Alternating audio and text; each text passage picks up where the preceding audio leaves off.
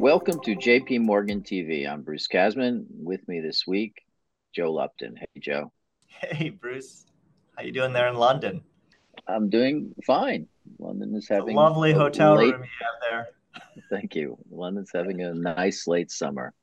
Yeah. Um, so let's get into this. You're coming back from vacation, so you're probably not too connected. So we'll give you a little bit of slack on that, Joe. But Slack or flack? Slack, Slack, whatever. But let's jump into this. This wasn't a particularly big week for data. Obviously, we're going to head into a bigger week next week, and we're obviously starting in a month where there's a big round of central bank decisions from the DM. We had a couple this week, the Canadians and the Australians, but more importantly, next week the ECB. But let's start. Where are we here in the cycle? Our basic view, I'd characterize in terms of near-term growth, is one of resilience, um, and an idea that part of that resilience is reflecting a rebound taking place in the global manufacturing sector. So looking at through the lens of the incoming data, what's your perspective with a fresh set of eyes having been away for a couple of weeks? Well, I think we're going through a period of expected deceleration, and we don't want to kind of fight that, and we should expect to see some deceleration in the data, and the data certainly have that in there. I think whenever you have kind of a sense of that type of deceleration, you kind of don't know where the deceleration is going to end, right? So if I look at the PMIs that we had this week, those continue to come off after peaking in April, and What do you that mean by is deceleration, Joe? I mean, we have third well, quarter I mean, we growth. have a U.S. economy that's supposed to be kind of slowing down to kind of softish, above potential, down to below potential, not breaking into recession, but a deceleration. We had a kind of a boom in China in the first half of the year, and it slowed in the second quarter. But if I'm thinking first half, second half, we think things are going to be kind of So slowing let's be careful what there. you're saying, because the U.S. is producing a very strong third quarter. What you're saying is from July forward, you've got some deceleration in the U.S. because the Yeah, U.S. has been accelerating. yeah, China that's has right. been decelerating through July, and we're looking for it to pick up. Right? It's not like there's a clear message of global deceleration or global acceleration in our forecast. It's I guess I kind of figured we were stepping back and taking a bigger picture view here, which is that the cycle has had a lot of resilience to these shocks, and that was because of a lot of supports that we've been talking about. And we have an expectation that monetary policy drags are going to start to bite a bit more. Some of the fading of the headwinds as a support, those are going to kind of pull back, and that's going to leave you in a global economy that is a bit slower, right? And that raises some risk. So when I look to the PMIs, which I kind of have as a trend type indicator there, I think you see some of that. I think the momentum loss is a bit more concerning to me in those PMIs than they are to you. And I appreciate your point of view on that. I think when I look sectorally, we've been really making a big deal about that kind of sectoral split, with services doing a lot better and the goods sector quite weak, and expecting some closure of that divergence. And you are seeing that in the PMIs. But if I take these August prints and really the last few months prints on that, I think the services are coming off more than what we would have hoped, and the manufacturing is lifting, and that's encouraging, but not quite as much, at least as I would have hoped there. So we're in this world of kind of observational equivalence between a positive view and a kind of more negative, things are looking fragile view. I think we still lean towards a we meaning you Well, and let me. me stop you there because that's not the way I'd characterize the world. Yes, in our 2024 forecast, we have a weaker U.S. economy. Yeah, that's there. But I characterize the world as our second half is about the same as our first half in terms of GDP forecasts. We have expected rotation between services and manufacturing. And I think the way to describe the world is it's not fragile at all. That as we kind of talk through these ups and downs, we're not talking about recession risk. We're not talking about the risk that something is breaking here. We're just talking about the normal variations in terms of whether or not GDP is going to be stronger or weaker. And what happens in 24 will happen in 24. We'll see. But right now, it is right, and I think you're correct to say that the PMIs are showing somewhat more momentum loss in services than we would like to see right now, and less momentum lift in manufacturing than we'd like to see. But I don't feel like this is a story of fragility or anything that I'm worried about in terms of something getting, I don't seriously know, off Bruce. I mean, course. if I look at the China story, that worries me. If I look at the European story, that worries me. And yeah, and then I've got the U.S., which is kind of going game busters in the third quarter. Um, there's going to be some choppiness in that data flow. I would agree. I'm already anticipating your response, but we are looking for a contraction in retail sales next week. That's going to come out with a thud. Of course, you're going to say that's noise after some strong months, and I would agree Well, with that. let me just sort of ask the question: what actually worries you? Are you worried that we're going I'm to worried see? Europe is going. I'm worried that we're going to change our call for, and we're going to say Europe's going to be in recession by the fourth quarter. I'm worried Okay, that something breaks in China, and China ends up being kind of closer to 3% in the fourth quarter. I'm worried that that spillover, which we've kind of pushed back against, actually leads to a bit more of a pullback in the U.S. That our call with you and I pushed back against of a U.S. recession in the fourth quarter, that maybe something starts to feel a bit more fragile. And I want to be clear to you and to viewers, that is not my baseline view. It's just, I feel like the last kind of 3 4 months have been very constructive in the sense that there was a fear that the financial shock from the spring was going to be the straw that broke the camel's back, that things were gonna break down and we were going to start to see a U.S. recession maybe in the fourth quarter. That was a fear. That was not our fear. We pushed back against that, and I think you and I feel fairly right about that. We're not out of the woods, and I do think that the data flow is going to start to soften here, and I'm going to see some of that. I would characterize fragility, and I know you and I have been debating this all week. You seem like there's 0% chance that something breaks by December. well, I mean, if Europe has a small negative on GDP in the second half, I don't think that's a world where we break. I think we've seen the downward momentum in China. I think it's more likely that China stabilizes or does somewhat better here. And I think China is going to get material benefit from what I do think is a lifting in tech and industry globally. Yeah, the U.S. consumer is going to weak in the next month or two. But that's not a story of weakness in the U.S. after you had 2 months of 5/10 real gains in consumption in a row. To have 2 months of zero is not something that worries me.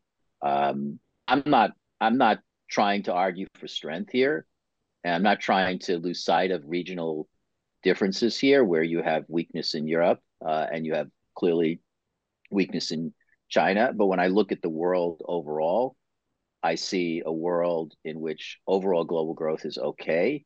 The US is at very little risk of anything going wrong in the near term. And that's obviously the most important thing from the point of view of a more broad global break.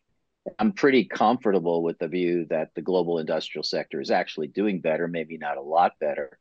And I think that has a lot of positive uh, repercussions as we make our way through the second half of the year, particularly for a country like China, but also for other countries in the world. It's to me plus or minus, not black or white, and that's the way I would look at the world right now. Yeah, I yeah. I would mean, downplay yeah, the and I think worry of something breaking and get into the nuance of who's doing better, who's doing worse, where's the moving parts, and obviously what that means for inflation and central banks, which is a big part of the story in terms of the forward picture here about where we are going to be in 24, which obviously is in some ways to me the big issue is how does the next 3 or 4 months set us up for whether we'll be on a sustainable expansion path in 24 or not. And that is still a big open question. I'm not trying to lose sight of the risks and the potential for things to really surprise us in that space.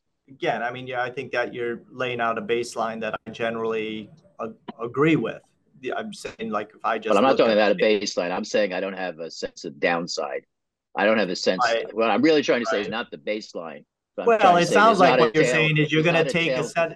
you're going Not to a take a tail to set of the negative downside. data. Yeah, I get it. You're right. I mischaracterized that. You're talking about the risks, and you don't see much risk at all. And I don't want to paint you into the corner and say you say zero risk, but you see a lot less risk. And I guess if I just look at the data flow, again, I just think there's a little bit more kind of negative tone in the data flow in a world where you talk about a manufacturing lift, but I guess I was out. So, but what are we looking for manufacturing in August in the U.S.? Well, we had zero point 0.6 in July, and we'll have minus zero point 0.3 in August. I Right. look at that as So, a relatively constructive signal if it prints that way. I don't know, 2/10. But retail sales is also going to be negative. Motor vehicle sales also negative. But Uh, I mean, the I know U.S. I'm is looking not at the your month. problem. The U.S. having a I weak August. agree. I agree. Like my big So concern why are is that we? Europe's Why in are we? recession because I'm not I'm trying to putting this all ignore the together. fact that the U.S. started the third quarter super strong and is going to end the third quarter softer. But I don't see that That's the as moment. a. That's how I started this. Remember, and I thought you were taking issue with the kind of deceleration that we're I'm starting taking strong and issue we're with going the to end. idea that you use that to describe fragility or start to talk about downside risk of something breaking. That's what that I'm talking plus or minus, and obviously the U.S. momentum is going to be minus here in the next couple of months. I'm with you on that, US is but going to be minus. China is going to continue to be soft, and Europe is minus. I don't think China. I think China's going to do a little better in the next couple of months, and I think global industry is going to do a little better in the next couple I of mean, for months. what it's worth, we're not looking And for much of any turn in retail sales in next week's activity numbers. Retail sales stay in soft. what country? China, China. We actually get the China data dump next week Okay. on Friday. Okay. So yeah, I mean, I get where maybe we're just being ornery. I don't I don't I'm missing vacation already. But I'm not letting you off the hook here, Jeff. Don't yeah, worry. yeah. But let's turn to the ECB because that's the big event next week, and Well, I it do think is. more broadly before you get to the ECB, the inflation side of things. The other thing you are seeing is that just some soft inflation numbers, right? And one of those was, at least while I was away, was the European inflation numbers came in. Um, uh, I think when you take out these adjustments, what core is running like 2/10, something like that. I mean, Well, that's we think on the it is. We soft. don't know what it is. We'll have to wait and see if we get Yeah, but that's validation our on that. expectation that it's running about 2/10, which is kind of quite a bit softer than what the ECB is looking for. And we'll parlay that into our ECB call next week in a second. But next week's U.S. retail sales or not retail sales, but CPI report. We're also looking for another soft number there, right? What are we looking for on core? I think 0.15. Yeah. Yeah, that's like 3 straight months of basically 0.15. Yeah. I mean, you're running below 2% annualized on a 3 month basis. You're seeing the kind of core goods disinflationary impulse globally. Yeah. And I think that, that argues combined with what I think are some building, downside risks. And again, I do not want to overstate it, right? I'm kind of lean more on the Goldilocks. You lean more on the boy the frog. Neither of those have a near-term recession in them. But you've got some soft data. You've got inflation that's coming off faster than people expected. What does that mean for central banks? I think it means you just get a kind of sweep of pauses here among those that we thought were going to be maybe hiking a bit more. And that the first up is, of course, the ECB. Yeah. I think the ECB call, though, is not one which gets driven by their reading of the inflation data. I think the No, it's the question is growth whether side. it's how much do they put the concerns about growth into the picture. And I do I mean, think that's that's. true, Bruce, but that's not fair. What allows them to focus on growth is the fact that inflation combined with wage inflation, which also is looking kind of, I think, a bit softer than has come off. You put those two together, that gives them the luxury to worry about the kind of growth momentum concern. And frankly, I wonder why, and I know you do too. Like, I mean, we still have a call for another hike. Not next week. We think they pause, but we have a call for another hike. Why don't they just go on pause altogether here? Yeah, I think so, but I think it's a growth story. I think if it was not a threatening story coming from the PMIs on the euro area, I think they would go in the context of what they're seeing on inflation. But I think the growth Mm-hmm. numbers are worrisome enough at this point that they will probably pause. And I What agree. about the other extreme? If core inflation were still running, maybe not 5/10, but 4/10, what do Well, you I think? think that's where the Bank of England call. No, that's where the Yeah, Bank of England exactly. Yeah, call that's comes right. interesting because I think the Yeah, Bank of England has growth concerns as well. The labor market data has eased. They probably put less weight on PMIs, and there are other survey data in the UK that actually have improved. But they've got a different inflation picture, and they've got reasons to be more concerned. So I think the argument that the following week when they meet at the same time as basically the same time as the Fed, that they will move 25 basis points is exactly that story, that the inflation yeah. numbers have been high So enough to now keep them you're, going. yeah, that I think that is the point, that the easing in inflation in Europe gives them the luxury to kind of focus on some of these growth concerns. In the ECB, I'm talking, right? Um, okay, I'm not sure I'd describe it that way. I think this is a pure, hey, you've got a recession risk, you don't move. I don't think there's a luxury coming from the inflation numbers in the euro area at this stage. But anyway, either way, I think it gets them to the Yeah, growth yeah, we're both growth in agree. concerns. Well, we're both in agree. Not only do they pause next week, but I think you and I are pushing back against beyond that. Like, why don't they Well, just stay on hold here?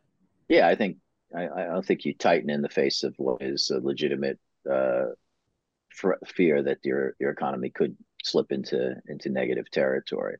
And quite Yeah. frankly, I think part of the issue from my reading of the euro area data is I don't understand why the euro area is so weak. So that scares me a bit more.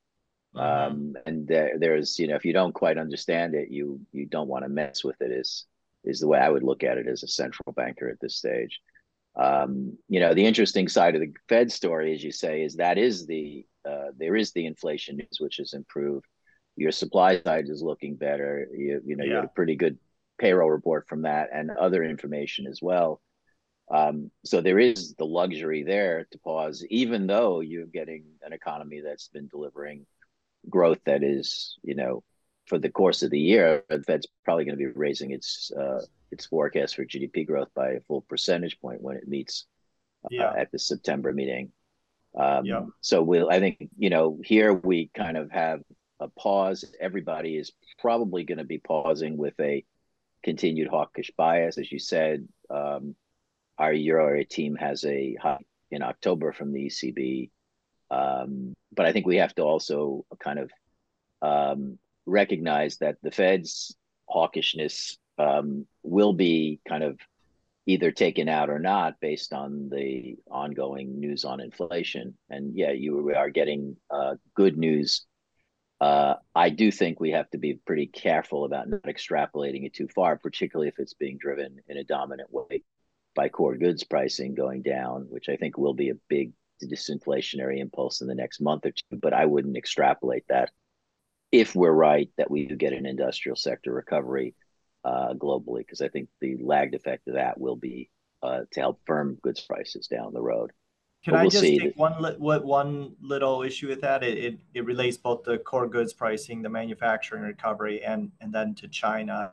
It starts with the China story. Like, one thing that's been dawning on me this week is we've been seeing a lot of strength in the China IP numbers. You and I have been scratching our heads as to why we have such soft China GDP numbers when, I mean, industrial production is growing close to 20%, right? Over the last 3 months. And by the way, next week we're looking for another strong gain, right? So, Yeah. that makes you wonder what's going on. If I told you have weak uh, final domestic demand, and by the way, your trade numbers are weak, which we got another soft print on exports again, makes you wonder No, where. it wasn't soft the export number.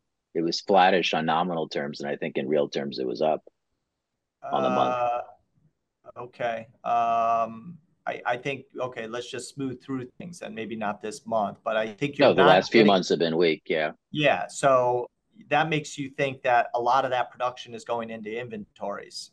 And if that's the case, one thing that I do worry about is we kind of have a narrative that China policy supports are going to support growth, but not in the second half, but start to lift the early part next year. But if you've got an inventory drag that could short circuit that, and then that could also kind of dovetail into the broader global story. I mean, I don't know. We've been telling inventories lean in most parts of the world. I just wonder what's happening to China inventories at this point. Yeah, I have no clue what's happening to China inventories. We have no clue what's happening to China, let alone their inventories. But I think the basic point there is an interesting one, that if you look at the inventory data in the countries, we can see what's happening. The U.S. has been flat to down over the last 3 or 4 months. Taiwan is now significantly in negative territory. Korea has shifted from strength to weakness. There's a good setup for those countries, and the problem from the global point of view is, as you're making the point, is whether or not the goods demand in China and Western Europe is going to be a force that effectively blunts any dynamic of a shift in the stock building cycle. I think for what it's worth, just globally, we can debate retail sales broadly, and U.S. retail sales is noisy but strong. We can say that, but notwithstanding next week's retail sales number. But our CapEx nowcaster has come off, right? That's global CapEx, and we had a good surprising. It surprised us, right? Because we were worried CapEx was going to be weak in the first half, and it ended up not being weak at all. It ended up being solid. But it's come off now. If our CapEx nowcaster again is sending the right signal, might worry a little bit about that side of things. So I don't want to kind of pour cold water on everything, but I guess coming back and just kind of looking at the constellation of some of this stuff, and it's either a deceleration, which is where I wanted to start, and to kind of our forecast, or it's something kind of a little more pernicious. And that's that observational equivalence that we talked about at the start of the year. Okay, I'll let you have the last word, although I think you're being too downbeat.